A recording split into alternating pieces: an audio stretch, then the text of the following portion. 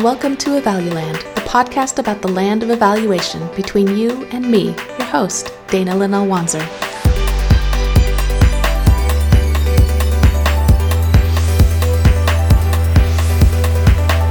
This is the show where we interview people about any and all things evaluation related.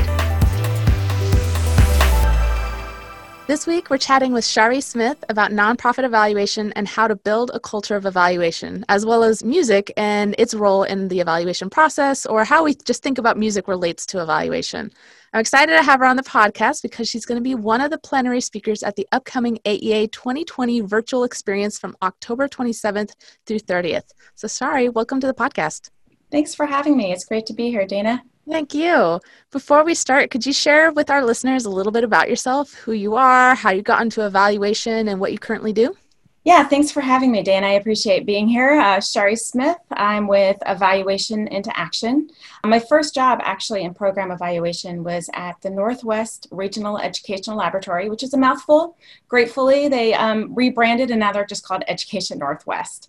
But I worked with them for a few years and it was great. There was just a range of different people there that did different methodologies for approaching program evaluation, particularly in the education field. By 2005, I was ready to spread my wings beyond education and started Evaluation into Action and have been doing that ever since.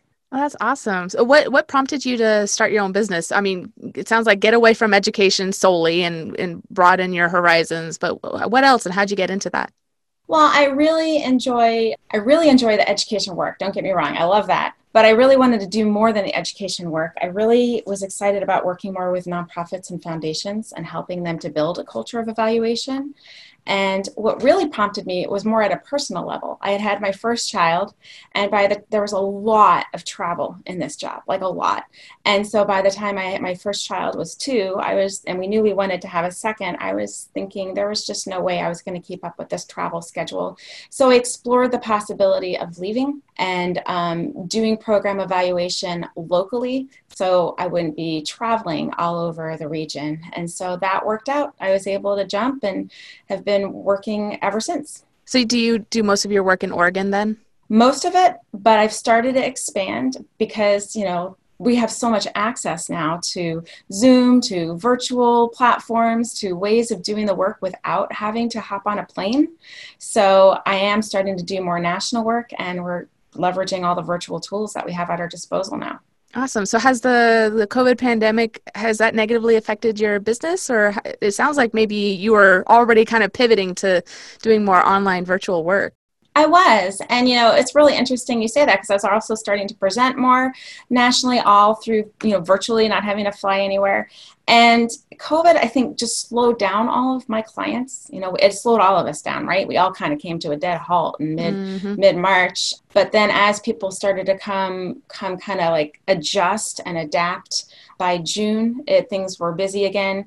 And I've been getting now new clients ever since, which honestly surprised me a little bit. I'm like, okay, I'm thrilled that people want to jump in and start doing program evaluation work in the midst of a pandemic. But I think part of it may be people are realizing, I don't know what to do. And boy, if I had some data, I would have a little bit more information about what to do.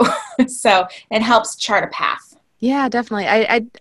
I feel the same way, that it has slowed some people down to the point of like, well, let's hold off from doing evaluation for the foreseeable future. But others have really latched on to this as an opportunity that works for them. And so it'll be really interesting to see if anybody does any sort of analysis to find out what are the organizations that were able to work within this pandemic and who wasn't, to think about, who it was and how are we sharing our services in an equitable way.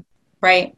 Well, I just posted a blog post all about one of my clients, In For All, how they've been able to navigate through the pandemic. They provide in-school programs around STEM Connect and all things STEM.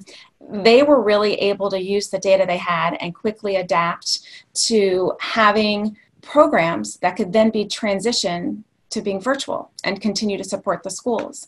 And in part of speaking with the executive director, Elaine, she shared with me how, they quickly did a survey with all the volunteers and all of the teachers and how can we support you and what can we be doing? We can't bring the materials anymore into a classroom because there's no classroom to go into, right? But we can create these individual kits that families can pick up at the school, wearing masks and being safe. But they then were able to continue the program online, and the volunteers were able to come into the classroom virtually and continue the program. But they're not a current client anymore. They're one of my clients that I worked with and helped to build a culture of evaluation. So now everything that they do is grounded in data. Speaking of a culture of evaluation, I'm really excited for your new book that's coming out on nonprofits and building that culture. You want to speak a little bit more about that book that's coming out? Sure, you bet. So it's called Nonprofit Program Evaluation Made Simple. And then the subtitle, Get Your Data, Show Your Impact, and Improve Your Program. So I know, a very long title, but we had to get it all in there. You have to have a subtitle. Like, nobody has books without subtitles these days. That's right. That's right. It's not out quite yet. It should be out by the end of this year, hopefully sooner. Fingers crossed. It'll be sooner. But the book is really for the non-evaluator to really help them understand how to do program evaluation at a very basic level, really to make it accessible. So often when I meet with clients, they feel overwhelmed or like, I can't do this. I don't know where to, and I'm like, well, I'm just going to teach you how to start. I'm going to be your evaluation guide and you're the content expert, and we're going to build these skills. So eventually you're not going to need me anymore. So I'm often brought in because they need to show data to demonstrate impact to their funders, right? But really, it's like they don't know or they don't realize I'm going to transform their whole organizational culture. So the book really delves into how do you build a culture of evaluation, like that first part before you even start creating the plan. And then what are the core elements of your plan? Right. And then I do a chapter about how to create realistic surveys and how to manage your program data. And I talk about surveys at a very, very basic level, right? I know a lot of us, we need that technical training for the more complicated pieces. So I'm not trying to create people into evaluators, but I am trying to cultivate people to have evaluative thinking and be able to do things at a very basic level so they're using data. So the book just really walks through that process from beginning to end, all the way through reporting, and then, of course, how to use your data. It articulates a lot of the really common pitfalls that I think nonprofits come against that doesn't allow them then to move forward or understand how to do program evaluation in a way that's realistic and meaningful to them. That's the key, right? So I'm laughing because I just think about the number of organizations I've met with, and when I first meet with them, they kind of hang their heads in shame and share with me that they decided they should do a survey. So they did, and now they have 500 surveys in a filing cabinet somewhere that nobody has the skills or time to analyze. Like they just they're like, well, let's just do this because we should. Well, no, let's step back and plan it and think through, what are you going to use? Have you defined your measurable outcomes? Do you know what you're trying to get to? What difference are you trying to make? And then you craft your survey around that. Right. So it's a lot of those kinds of concepts. So yeah, that's a lot of what the book is about. Ironically, it started as a book really for evaluators and non-evaluators before I connected with this current publisher. It started focusing on just creating the plan, just a process of how do you create a plan and really build that culture of evaluation alongside building the plan. And then I got introduced to this publisher, and they're like, we love this idea, but can you make it longer? Talk about these things too. So I chained myself to my desk for about 6 months and hammered that out. That sounds awesome. I'd love to talk more about the process in a bit, but I'm wondering, well, first, is the book more for organizations who want to do it on their own, do the evaluation process themselves, or to be prepared for when an evaluator comes in to work with that evaluator? I think both, because it really helps them to do evaluation at a very basic level. But throughout the book, I'm like, and if you want to do, fill in the blank, pre-post surveys, if you want to do focus groups, if, depending on different methodologies, I suggest you hire an outside expert for these pieces. So it's really, when I come into organizations, I find people who are more skilled than they realize, already have kind of the natural aptitude in terms of doing evaluation work, and they can be trained. But then other organizations who really need that outside expert, the technical expertise. Mm-hmm. So it's definitely not like, here, now you're an evaluator after you've read this book. It's more of at a very basic level, this is what you can be doing. I mean, I don't know if you've experienced this, but I've definitely worked with organizations who aren't even at a place that they are consistently tracking participation in their programs. Oh, of course. Oh, yeah. Right? Like at a very basic level. So there's a whole chapter dedicated to the case for spreadsheets and the case for database solutions and how do you decide. So those kinds of questions, helping them to understand how to navigate, how to at least get started and doing program evaluation work. That sounds like a very much needed book for nonprofits. I can imagine, So. based on your experience working with new organizations, it would probably be helpful to maybe second book in the future if you ever decide to go through this process again. But thinking about like how to help evaluators work with first-time clients, because there are so many pitfalls that, like, they're not tracking the data you thought they would be tracking, or they said, oh yeah, we have that data, and then you get the data and it is just of how they're tracking it. Yeah, it's a mess. And, there's a book, and if I can recall correctly, it's something on like project management by, I think it's Russ Eft and Laura Levitin, I think, and some others. And it's really great. So it highlights a few of those things that you might not think about, like the client having that information and stuff. But I wish there were just a better guide and tutorial and maybe checklist of like, make sure you have this information before you proceed. Because I forget about that with my long-term clients who are just, the assumptions have been met, and I just assume, oh, my other clients will have all that information too. Right. And I think you're right. I think a lot of what happens is organizations are chasing down and gathering the data that their funders are requiring them to gather. And they're not slowing down and thinking about, well, what do we really need to understand if we're making the difference we think we're making? So I think that's where we come across these, sometimes chaotic ways that they're tracking data because they're just trying to keep up with what's being required of them. They might not have the skills yet of how to actually like manage a database and put things in an Excel spreadsheet. Not to mention, like, the funders add to the problem by requiring the information in very different ways sometimes. And I get why they do what they do, but for the individual organization who might have multiple funders they need to report back to, it's just awful. Really rough for them, right? So when I work with organizations who have multiple funders like that, we sit down and create a plan that often evolves that includes either a logic model or a theory of change, customize it depending on what I think the organization needs and, quite frankly, what they're going to use. I really come from that school of thought. Michael Quinn Patton's work around really look at what they're going to use. If they're not going to use it, don't collect it. And when I would sit down and go through all their current intake forms with one organization in particular, that's what I ask them every time. Do you need it for a funder requirement, and do you need it to help you drive program planning? And if you don't, stop gathering it.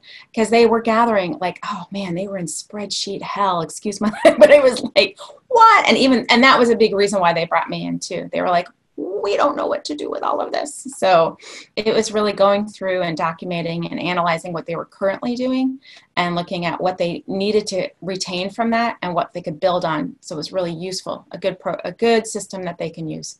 I can imagine there's a bit of a sunk cost fallacy coming on with all of that, right? It's like, we've been collecting it for years. Why would we stop now? We've already put so much time and effort into this.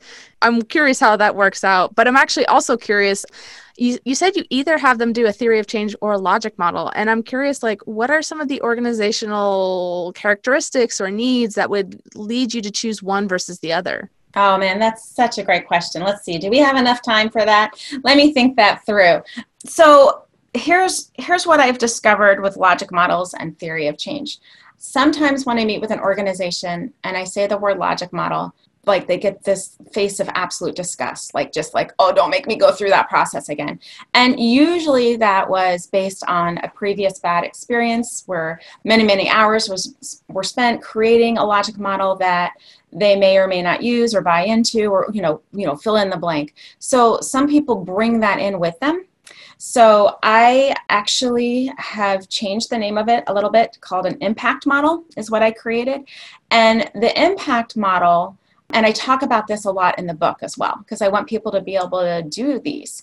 And this is why, even though the book is intended for non-evaluators, I feel like evaluators may find this of interest, of how you can develop an impact model. So the key characteristics of an impact model is to take the core core different components from a logic model or from a theory of change and put them on one page. And I really look at what's going to resonate with this organization. What are they talking about a lot? What terms are they using a lot? If they use the term objective a lot, we probably need to then introduce that into the model. If they're using, or they don't really like the word output or input at all, like they're like, we don't use that, we don't need it, then we're not going to put that in there, you know. And so once we get the content in that really will visually summarize what the program does and what change is expected as a result, right? Then I make sure to treat it. I learned a lot of this from Stephanie Evergreen, right? The visualization piece, one of my favorite books.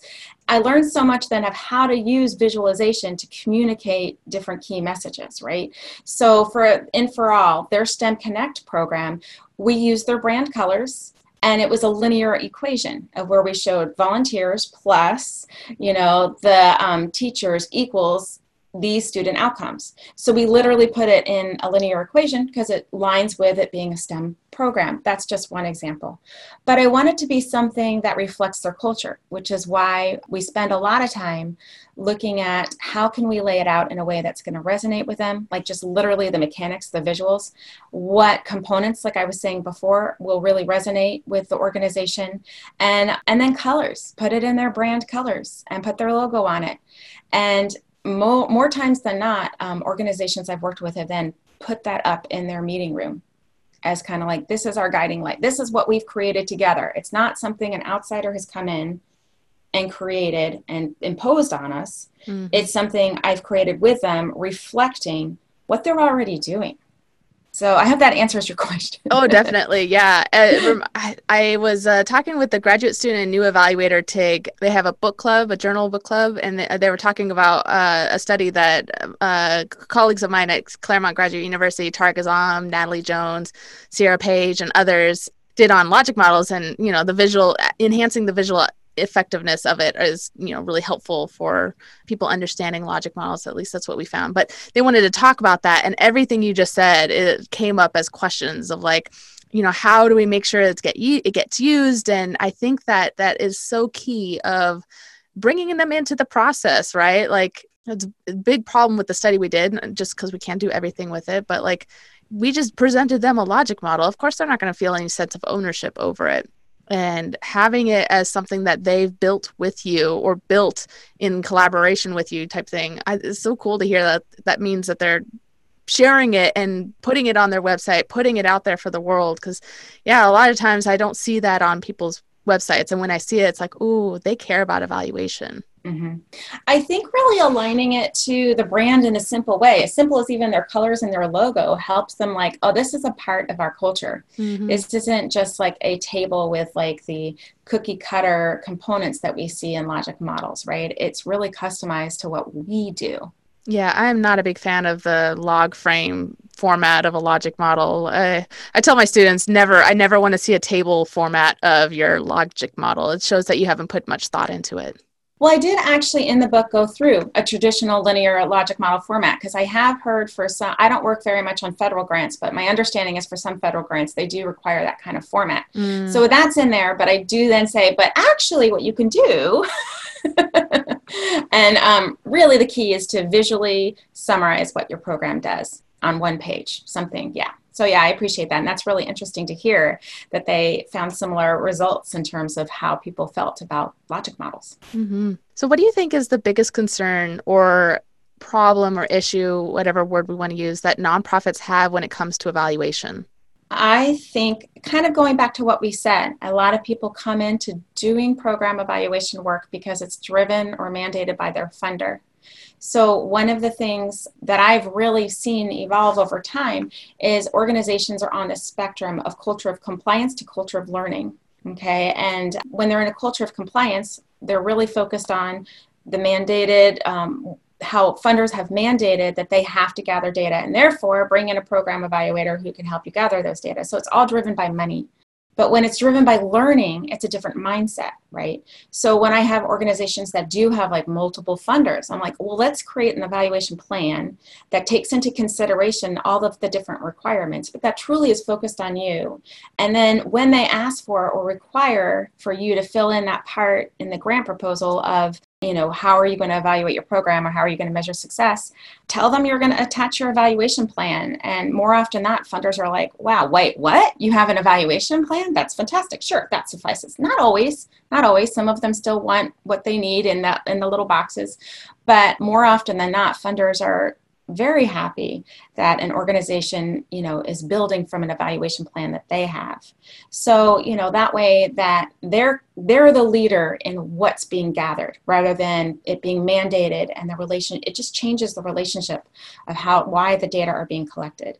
And then once I think they start to really see the value in gathering the data to help them understand what's working and not working in their programs, they get more motivated to continue that, and it changes their culture. And probably changes also a culture of improvement, right? Not a culture of, okay, we figured it out, it's all done, we don't have to change the program anymore, but constant revision and refinement and thinking about how we can best meet the needs of whoever our participants are in their varied needs and so on. Yeah. I have a fun story to share with you about a client, the Northwest Housing Alternatives. We had such a good experience working together. The program director and I did a concept paper together, and really looking at, what were the key pieces of what was it like before they had evaluation and what was it like after. So that was something that we kind of went through and comparing, contrasting. And the hope was for other organizations similar to theirs could look at that and understand the value of integrating program evaluation into their work. I'll give you an example. So when I worked with them, one of the things that Julia Doty is the program director, I want to read this to you. She said, the data, and this is from the concept paper, the data helped us secure 2 of our largest grants to date. And even though increasing our grant funding was the primary reason we started the process, of course, the real success is our ongoing ability to gather data that is relevant to our work and using it continually to improve our program. So one of the things we did a lot of the things, but one of the things that I really challenged them on is, if the goal of your resident services program, where they had 6 different residence coordinators going into 32 different properties across Oregon, right? All affordable housing, right? And they were providing a range of like 30 plus different services, from eviction prevention to social events to mental health services to youth engagement, like the gamut, right? And there wasn't really a plan necessarily always when they were going into those buildings once a week. It was, more reactive or more what they think, right? We know where this is going. So I said, well, if your goal is to promote housing stability, how do you know you're doing that? And they were like, isn't that why you're here? I don't know. So we talked a lot about then we really got into, and I can share this with you. I don't have it on a website, but there's this graphic I'm holding up right now that came out of our evaluation planning session, where there was this continuum of what services really serve people that are at low risk of losing housing versus high risk of losing housing, right? So low risk of housing may be events like social events. High risk of losing housing may be services like eviction prevention. There are just a ton of different services that they provide. So when we looked at it through that lens, what can we be gathering on a regular basis to understand if they are in fact meeting their goal? Besides the obvious of doing surveys with residents and all of the different stakeholders, but really to understand what was working and not working on a regular basis, I suggested we developed a housing stability assessment, where every 3 or 4 times they meet with the resident, they're logging in, and we developed a rubric. And we did the whole inter-rater reliability and all of those pieces, right? It's so much fun. So much fun. But really getting into the weeds of what does it mean? Why are you giving this person a 1? I would have given this person a 2, right? And so really refining what that rubric would look like. And so then they got to a point where in their database, it prompts them to rate them. I think now they've changed it to every 5 times. So before they go in the building, they could print off a report, see what activities they've been doing, see what the ratings are of the different people that are in that building, make a plan based on the data before they even go in. So they've all said it makes it so much more efficient for them. They're not just operating from the gut. They're not just operating here's what I think we're going to do. It's not reactive of people in crisis, right? They're able to before they go in the building, based on the data, create a plan of what they're going to do that day. And that to me is a huge success and so exciting. So That that's does an sound example. exciting. Yeah. So that's an example of one nonprofit of how they, and they're not my client anymore. You know, they've graduated out of needing me. They've built their culture of evaluation. So much so they actually created an internal evaluator position that they're now hiring for. Oh, wow. Mm-hmm. That sounds like the like ultimate success story that they no longer need you and they've like continued the building their evaluation capacity and providing specific rules for that. That sounds so cool. Yeah, thank you. It was so exciting to see them evolve. When I was first came in, it was like, well, we need data, you know, to get the money. And I was just, I mean, I'm paraphrasing, but that was Right. essentially the sentiment. I'm like, okay, well, what you don't owe. And the other thing we did, and I don't know, I'd be curious to know how often you see this occur, but we did a literature review on how housing stability is defined and how other organizations are measuring it, if they're measuring it. And that really helped to provide a springboard to develop the assessment piece we created. I don't know how often you see literature reviews used, but boy, I'll tell you, I think that they're gold. Oh, no, I totally agree. I mean, I come from like the theory-driven evaluation approach that really emphasizes bringing in social science literature into what you're doing. And when doing the program theory approach that you're building in based on what other similar programs are doing as well, to help develop that program theory. One example, I didn't start this, but I continued the work that this team was doing. I worked with the client. They'd been working with my boss for like 5 years already. I came in, worked with them for another 5 years. So it was a long-term client, but somewhere in those first 5 years, they did a lit review on how attendance is measured, because it's not just attendance, right? There are a multitude of ways we could think about it. We could think about it in terms of the number of days attended. We can think about it as the number of months they've persisted. We can think about it as the intensity of how frequently they attend. So, for instance, this came about because the organization we were working with was like, well, we had this student for a full semester attend every single day, and then for a full semester never attend. And it looks like they had half attendance. And yeah, they did in both our duration and the months attended measures that we had, but they had full on intensity when they were there, and maybe they just left the state, it's hard to think about all the measures. And so like we added that as a new measure. And then by the time I was leaving, I was starting to contemplate, but I don't think it ever came to fruition, thinking about how we capture that dropout as another measure of attendance. And I was just kind of swamped with other things at the time, but started to think about that. And that came from primarily a lit review, and then thinking about like doing more research as well. Like, so I always try to think about what kind of research I can build in as well, right? To share what lessons learned we've had with other like programs. So like we did papers and stuff on like, what are the predictors of attendance in after school programs? Yeah.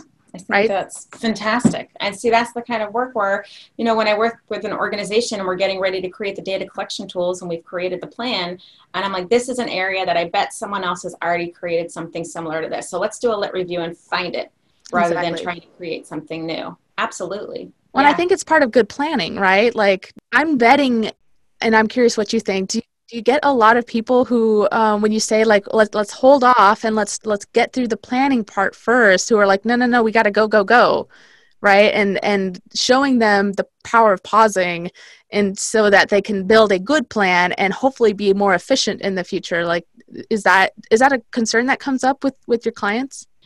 Yeah, for some clients, I lay it out for them because I work in phases. Phase 1 is the plan. Phase 2 is implementation.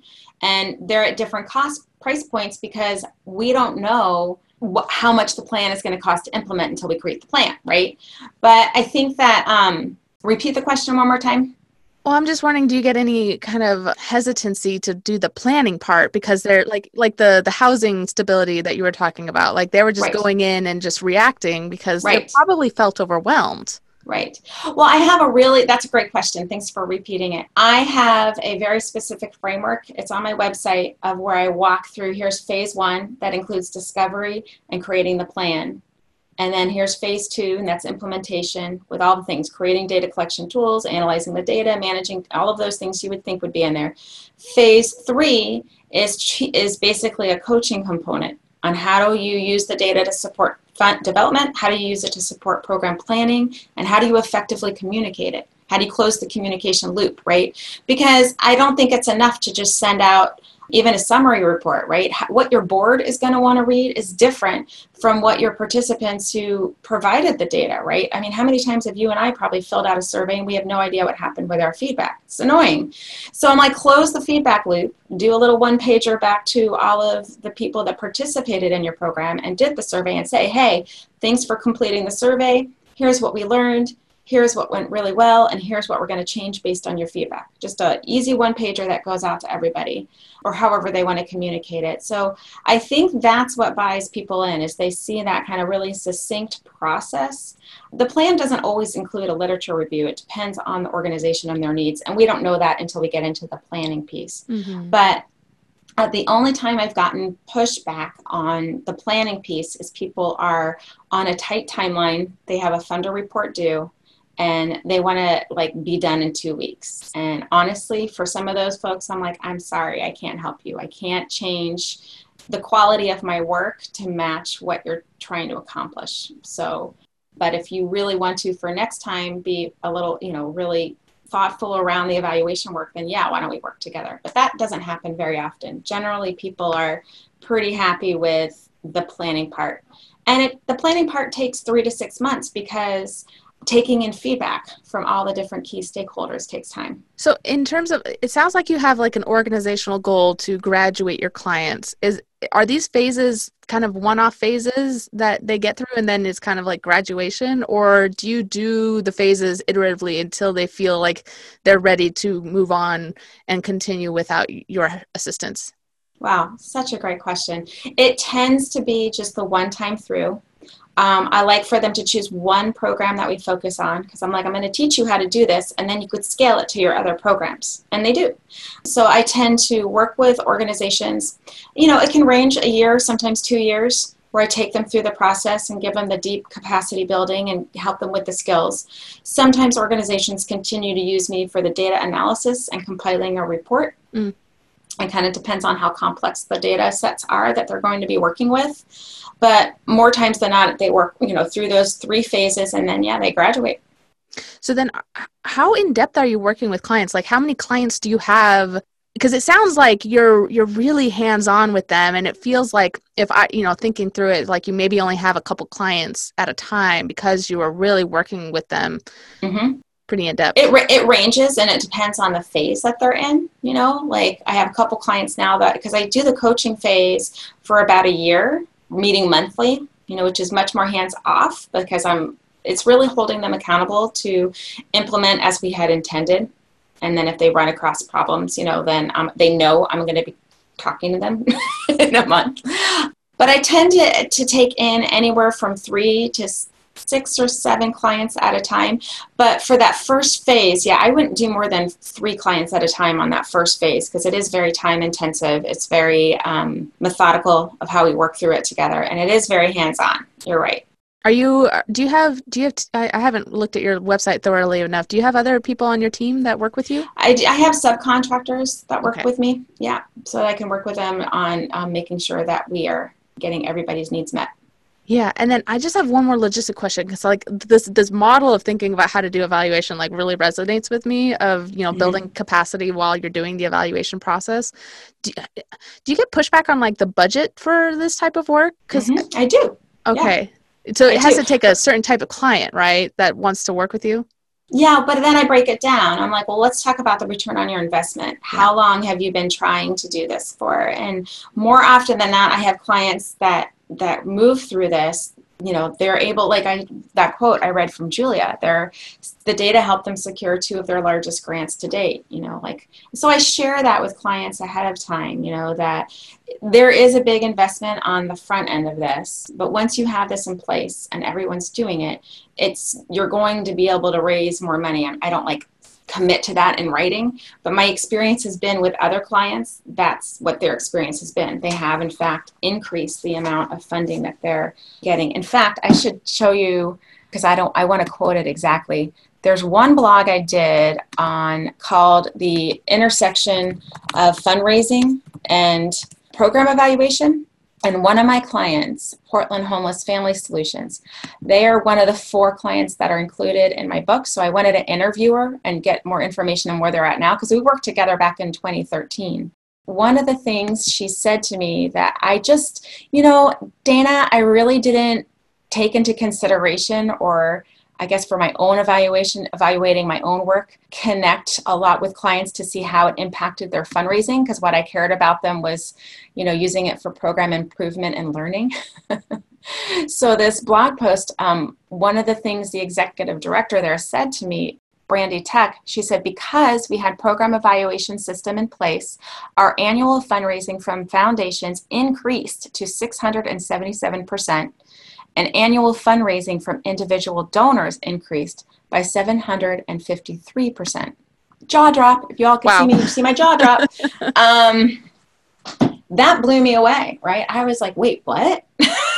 And that interview then prompted me to write that blog post, because I was like, I am very focused on creating a culture of learning, right? It's not a culture of like, how much money can we get? But the reality is, when you can accurately evaluate your programs and communicate that with the funding community, they're going to be more likely to financially support your cause. And that interview, I think that was just like last year when I interviewed her. And it just blew me away, because the work we did was in 2013. So since that time, they've really rounded out and built out their program evaluation systems. It makes me think of, like I said, I used to work with the after-school programs a lot, and in the state of California, they'd have to report back to the state for the after-school division and the Department of Ed or whatever.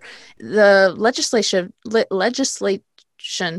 changed in that they required after-school programs to report 2 things. One, their attendance, whatever. They'd always been doing that. But before, it had been test scores and things like that. They dropped that and had people report back on their evaluation plans every year.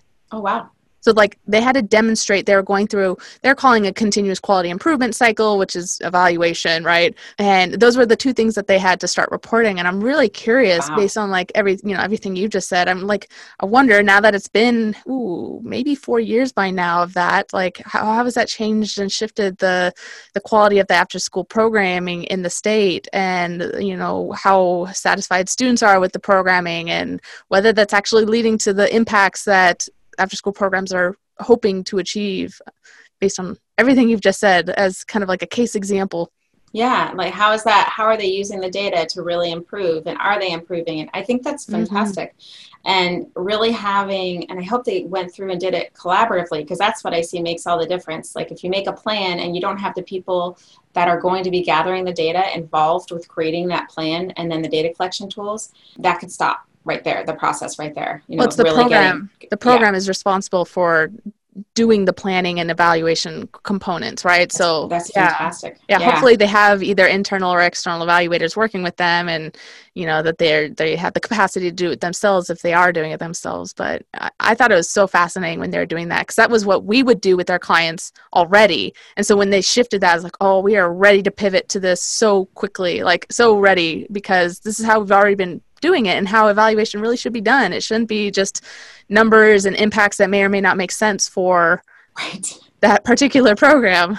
Right. It needs to make sense. It needs to resonate, right? And that's why I really appreciate that, collaborative approach of like, well, what do you think is going to change? Let's talk about that. All of you in the room, every voice here matters. What do you think is going to change? Yeah. So I wanted to pivot to talking about music a little bit. Is there anything else you want to share about nonprofits before we do that?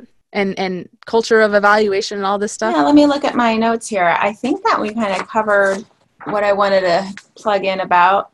Yeah, I think we covered it. I really love the way you think about your business. Thanks. I really appreciate that. So. And see, that's where like that, when I wrote this book, like I said, it was really intended for evaluators and non-evaluators who have that propensity to wanting to be program evaluators. So it has that whole thought process of that phase 1 of what I do is documented in the book of like, here's what you do. Gather information from everybody individually, and then synthesize it and look at where people agree, where they don't agree. Oh, here's one other important point, Dana. Tell me if you've seen this before. Often what I see written on paper, like in grant proposals, and then I get the open-ended surveys from the program staff telling me what's happening, they don't match. Right? What the grant writer is putting in doesn't match what the program staff say is happening. Mm-hmm. So that's part of the role, I feel like, as an evaluator, of resolving that, of like only put in the grant proposal what is actually happening or what you intend to have happen so that everyone's on the same page. So that's where one of the big divides I saw early on in my consulting career between program staff and fundraising staff, of making sure that they are on the same page, literally. Yeah. Yeah, I have definitely seen the same thing where they're clearly not on the same page. They just have that one person who's doing the fundraising who reports perhaps like to the executive director, but there's no communication with the programmatic staff at all. And yeah, we had a lot of issues with that of thinking about how, you said you were going to do this. You're not collecting any data to support what you said you were going to do. Like, okay, you just said you're doing this. Like, let's put that in the evaluation plan. And actually, it took, I don't know, one of the programs I worked with, it took a while before they were finally asking us to help with reporting for their grants. And it's like, sure, yeah, we can help with that, no problem. And then we finally get to look at the grants that they've been reporting back to for years and realize, I don't know what you'd been doing, because they don't align very well. Like, let's think about this and restructure our evaluation plans to align with this. And even we hadn't been doing it for a while because we assumed that they didn't ask us for help, and we just kind of assumed that they were doing it just fine. And you just hit on a word that really resonates with me, and that's alignment, right? Mm-hmm. One of the things I'll say is we align our bodies so they work better by going to the chiropractor or doing yoga. We align our cars so they don't veer off to the right or the left, right? So we have to align our programs so that what outcomes are being, discussed are aligned across all departments in the organization, so that alignment is clear. And that's what helps to drive what to gather. And then you have what you need to report out. Mm-hmm. Yeah, I love that word. So I want to talk about music. Okay. I've been excited because I'll preface this by saying I've been reading the oral histories from, the old time evaluators in our field, and that's great. And some of the autobiographical New Directions for Evaluation volumes. There's 2 of them. I don't recall Williams. I don't know his first name. On just one's like 29 Lives of Evaluators or something. Yeah, I know what you're talking about. I think I have it over there on my shelf. Yeah, it's really good. I'm like loving getting to know the people that, I may not ever be able to meet because they're no longer with us, or just, they're so old that they're not really coming to AEA anymore or whatever. It's just been lovely to get to know them a little bit better, especially since I read their articles so much. But I was so struck by how many of them have a music background that was big enough in their lives that they talked about it as part of their autobiographies. And sometimes these like 3 or 4 pages that they had available, especially in the New Directions. And it was so critical to them. So really interesting, because we're also both have a music background. I'd love to hear about yours. Mine, I actually got my bachelor's of arts in music education. Oh, really? I never thought I was going into eval. I thought I was going to be a band director, high school band director. Yeah, I played percussion. That was my main instrument. Nice. I also played clarinet and bass clarinet. And as a music education major, I learned how to play all of them at a rudimentary level, I should say. I cannot play very much anymore, but yeah. Yeah. Well, I think that's fantastic. And it's really interesting to me that so many of the evaluators, the 29 Lives, that they talk about having a connection to music. I actually thought I was going to be a rock star. That was my plan. I started writing music at a young age, like, rock and roll songs, and played in bands. And I also went to music school. I didn't last there very long. There was something about studying something I loved to do all the time made me not love it as much. So I transferred and got my undergraduate degree in psychology, which was fantastic. But I think that with music, at least for composing, I play piano and guitar, mostly piano. And what happens, when I'm composing is I'm so present. Like, there's no room for any thinking of yesterday or tomorrow or anything. It's like one of those activities, which most creative activities are, I think, allows me to just be so very present, and I can feel like my brain just so focused. Everything, my heart, mind, body, spirit, everything is immersed in whatever I'm writing. But I find that, interestingly, the same thing happens when I really get into analyzing some data and writing a report. That Same. same kind of like immersive whole body experience, that flow, that Well, that happens. that word right there, flow, that's actually the theory that got me into psychology, and that got me to Claremont Graduate University because Mihai Csikszentmihalyi, who coined the term, wrote the book on flow.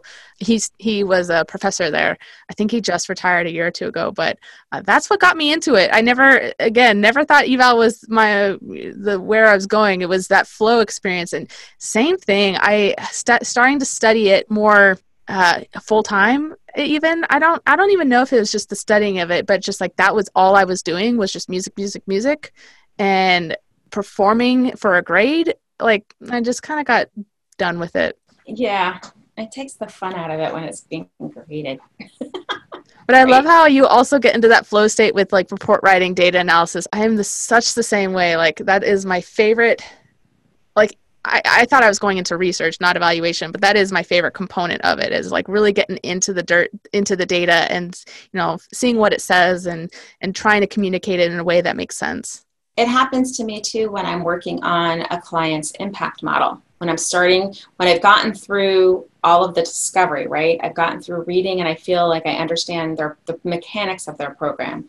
And then I'm looking at what people actually said about the program. And I've met with the core team and I now have all of these pieces and I get into that flow of like, okay, what is their program about? And what difference are they expecting it to make? Like what goes on the paper? Because one page is not a lot of room, right, to communicate that.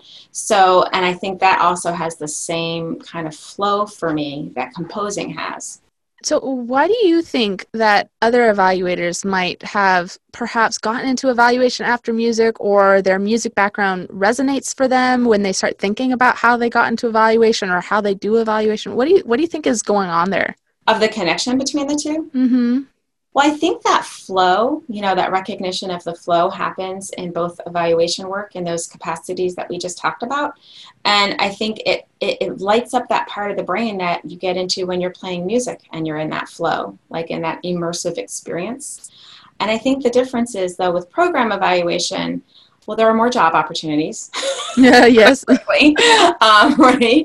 And it's a very different experience, but I think that it's still an immersive experience because you're creating something, whether it's an impact model or a song or whatever it might be. There's some creative energy, I think, that comes from that process.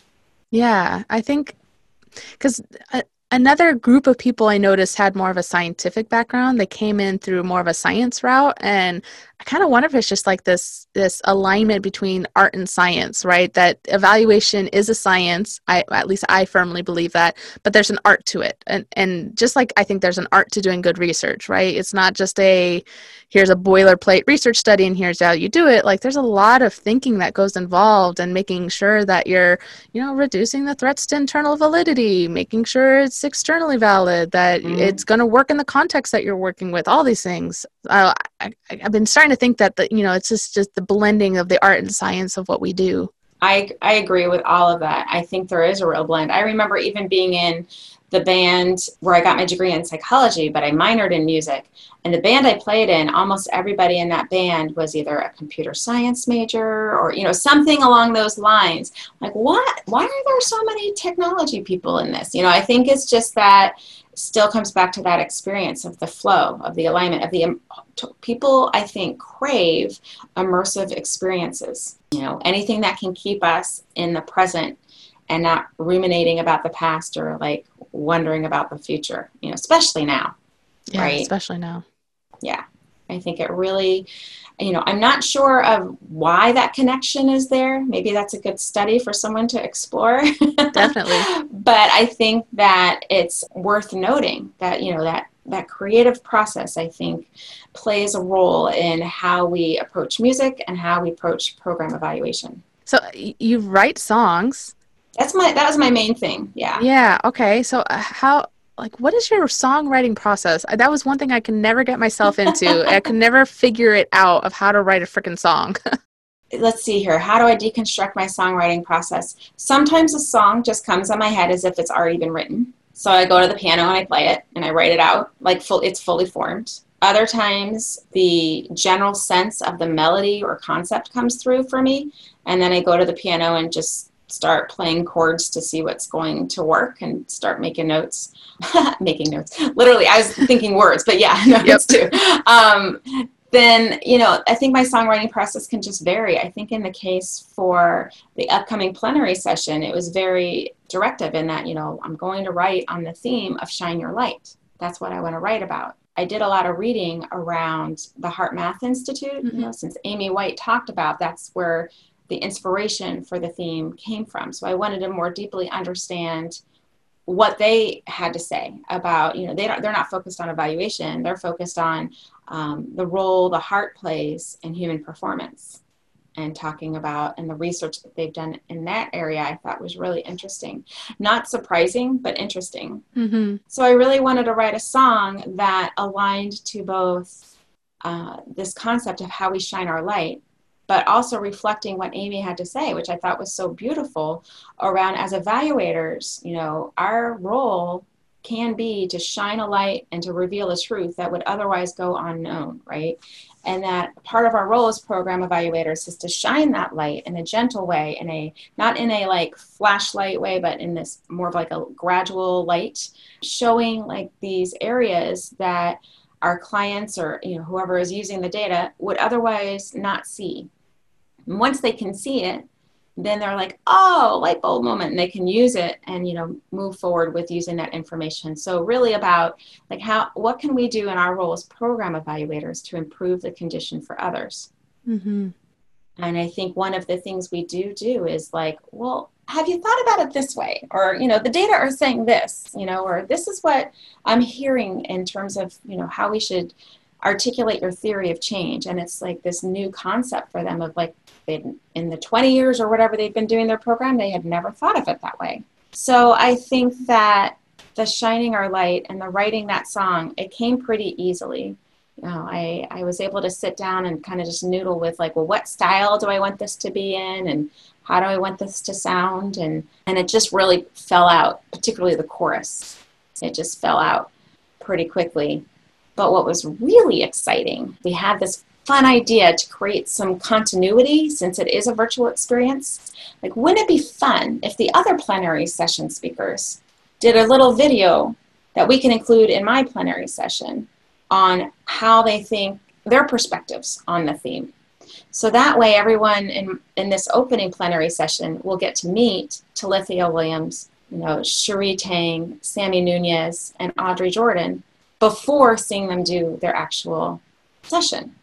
Yeah, which was nice. Really fun. That'll be nice to get people to come to the others. I'm kind of curious how this will turn out, because I know some of the other plenary sessions at like the main conference when we're in person may not always be highly attended. So it'll be nice to get a little preview before we get in. And speaking of previews, we do have a little clip of of the song that you created for the opening plenary. And so we're going to share a little sneak peek for that opening song for the opening session at AEA. So here it is. Many methodologies, strategies illuminate a new way of thinking. We collaborate, coordinate, create a space to grow and learn. We are guides, we are teachers, we are leaders, revealing the light.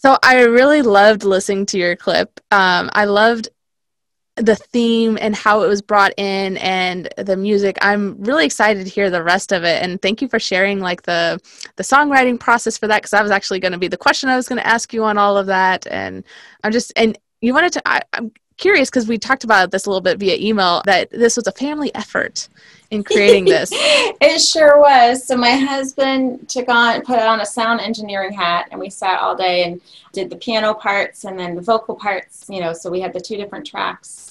And then my 17-year-old takes sound engineering as an elective at his high school, which I find fascinating. Yeah. So he's been through a year of that. And there were just a couple of spots where the vocals, where the sound kind of just wavered a little bit differently. And so he fixed those. He fixed those. And then the last part was I didn't record live because the audio quality just wouldn't have been as good. But we wanted to provide some clips of me just playing the piano to include in the video. And so my younger son, my 13-year-old, got his filming hat on, and he was getting all these fun angles and reflecting on the bottom of the piano and just fun stuff where he took a lot of clips of me just playing the piano. Oh, that's so cool. And did you guys create the video or are people at AEA doing that? AEA is going to actually do that, which I'm really excited about. Yeah, all of the clips are now done and in their hands, and they're very capable and talented hands to stitch everything together. I haven't seen it yet, but I'm excited to see it to come all together because it really is a mix of the song, and then the guest videos, like the guest plenary session speakers, and then a couple of different clips of my thinking around the theme in terms of and how it relates to program evaluation. Oh, wow. So we've got the spoken word and the songs and the stories, and it's really just meant to bring in how this theme of how we shine our light ties to being a program evaluator and coming at it from multiple perspectives and lens. Well, I cannot wait to watch and listen to that. And by the time this comes out, it'll be about 2 weeks after this. So it'll be soon. I'm very excited. Yeah, I'm really excited about it. I'm curious, what are you excited about for the upcoming conference? I'm excited about just navigating the virtual experience as a whole. You know what I mean? I think that the platform they're using is Pathable, where you can still network. You can still get in there and reach out to different people and set up a time to get together. It's different than the casual bumping into them right. at break time, right? But it's still, I think, a really fascinating way to be able to connect with people. I think that I'm just excited to get in there and read about. I haven't read through all the sessions yet. I think that really getting into the schedule, I'm excited for both of the plenary sessions, the other 2 that are coming up. After speaking with both Talithia Williams, very powerful speaker, and then the panel that's going to occur, these folks that wrote Measuring Love in the Journey for Justice. It's a brown paper. And it is incredible. It's just a beautiful piece. And I'm really excited to hear what they have to say about their work. Well, I'm looking forward to it. Have you used the Pathable platform before? I haven't. Have you? I have not. I'm kind of curious because technically all of the AEA, the apps in the past at least couple of years have had like this networking possibility, and either nobody has interacted with me on it or nobody just uses it. So like I'm hoping that it becomes something that people are using a lot, because I would love to have this be a more I want to have conversations during this. I don't want to sit at my computer by myself all day. Well, that's the other thing, Dana, that I'm really excited about, right? There's 120 sessions, but we can watch them for up to 3 months. Right. So I'm not feeling pressured to get to all the sessions that are going to be available. I more want to take advantage of the live networking or any live events to participate in. I think I saw they're going to do a trivia event, which looks really fun. Oh. Just any opportunity to connect with other people is more of what I'm interested in. I'm sure I'll go to some of the sessions too, but like you, and I'm sure other people, I can't imagine sitting in front of my computer all day, right? That seems pretty daunting. But yeah, the fact that we have 3 months to watch all of the sessions, then I'll probably print out that schedule and kind of just check off all of the different things I want to go to. I mean, I'm going to get to see way more than I would have if it were in person. Oh yeah, definitely. Well, we could technically watch all 120 because they're all being recorded. So that's right. That's lovely. And they're spreading out the business meeting, so hopefully everybody can attend their business meeting. I'm excited for ours, so very cool. Which one are you in? Which TIG? Yeah, so I'm the research on evaluation TIG, but I am a member of a few others, and I just never can attend. I mean, it's always just been there's the 2 time slots, so I could always only attend 2 at a time. So now I potentially could attend 5, which I'm very That's excited about. amazing. Yeah, I'm also on the TIG for the nonprofits and foundations. They established a leadership council, I think a couple of years ago now. And it's been fascinating to get more plugged into that TIG in that capacity, because I've always just gotten, the newsletters or, the information. And I was like, I think I want to connect more and find out, what I can offer or help with in that capacity. And it's just been an incredible experience to get to know these folks that are all over the country. So I'm actually also on the TIG scan, so I'm curious what you mean by leadership council. Are you referring to the chair and program chair, or do they have a separate council? Oh, okay. They created, right? Isn't that brilliant? Yeah. So Susan Wolf and Ann Price came up with this idea because the goal was to increase membership engagement. So they created, I should look, I don't remember how many, I think it's a 6-person leadership council that's kind of more advisory maybe role, but we do meet monthly.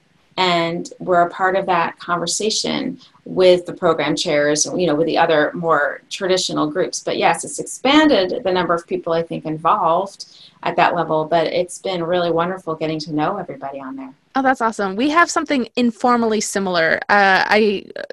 We had like a membership survey to find out what the membership wants from the TIG. And based on that, we started what I'm calling a working group, but it sounds kind of similar, where we're thinking about what the TIG can be doing, and just we meet monthly as opposed to the TIG like leadership meeting quarterly, but just to get together and talk about like what should we be doing as a field, what kind of things and can we put together to help membership engagement and stuff like that. So we've had webinars and putting together resources on funding and all these things to hopefully help members get more involved with the field of the subfield, I should say, of research on evaluation, or with the TIG itself. Right. That's awesome. That's exciting. So Shari, is there anything else you'd like to share with our listeners, or anything upcoming and exciting you'd like to share? I do want to share, and this might need to be plugged in when we were talking about the plenary session, but I want to talk about how it started because it's pretty funny. Yeah. It started even before, because before COVID hit, and it was going to be here in Portland, Oregon. And I had shared this like off the cuff idea. I'm like, I could do a formative songwriting session. So the vision was like a 10-minute thing of like, I'd write a song about things to do in Portland, and it would like evolve into a sing-along. And I'd be taking, suggestions from the audience of what to sing about and incorporate that. And it would likely be a blues song because that's my favorite thing to write. And so that evolved, and that was going to move forward. And then COVID hit. And then Amy and I spoke, and I'm like, I can still do it. I can just be on the theme instead and longer. So that's how we landed at a plenary session that integrates music. Is that originally it was going to be a formative songwriting session in Portland. That's so cool. It's pretty fun. This has been fantastic. Yeah. We've covered like quite the gamut. Yeah, and it was nice to get to know you a little bit better. I mean, we followed each other on Twitter, but we hadn't met before this, so that was lovely. Yeah, agreed. It's really wonderful. I really appreciate being a guest today. Yeah, so one thing I like to do to end the podcast, before we get into like contact and plug the book one more time, but what is something in evaluation that is giving you life right now? So, I love that question. So I went over to my bookshelf and I grabbed 2 journals, The New Directions for Evaluation. And there are 2 I really enjoy in particular, because what excites me is about building capacity in evaluation and seeing more and more program evaluators being able to work with other organizations to build capacity. So I love this journal, The Organizational Capacity to Do and Use Evaluation.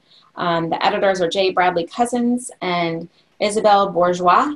And one of the things I talk about when I've presented is I talk about on page 44, they talk about these drivers for evaluation, and they really align with my experience, program monitoring, outcome assessment. I mean, it's just, and they get into it. And I'm like, yes, you are speaking my language. I love this so much. I often, when I'm with clients, when we are phasing out and moving into coaching, I'll give this to them as a gift. So I get really excited. Yeah, I really like it.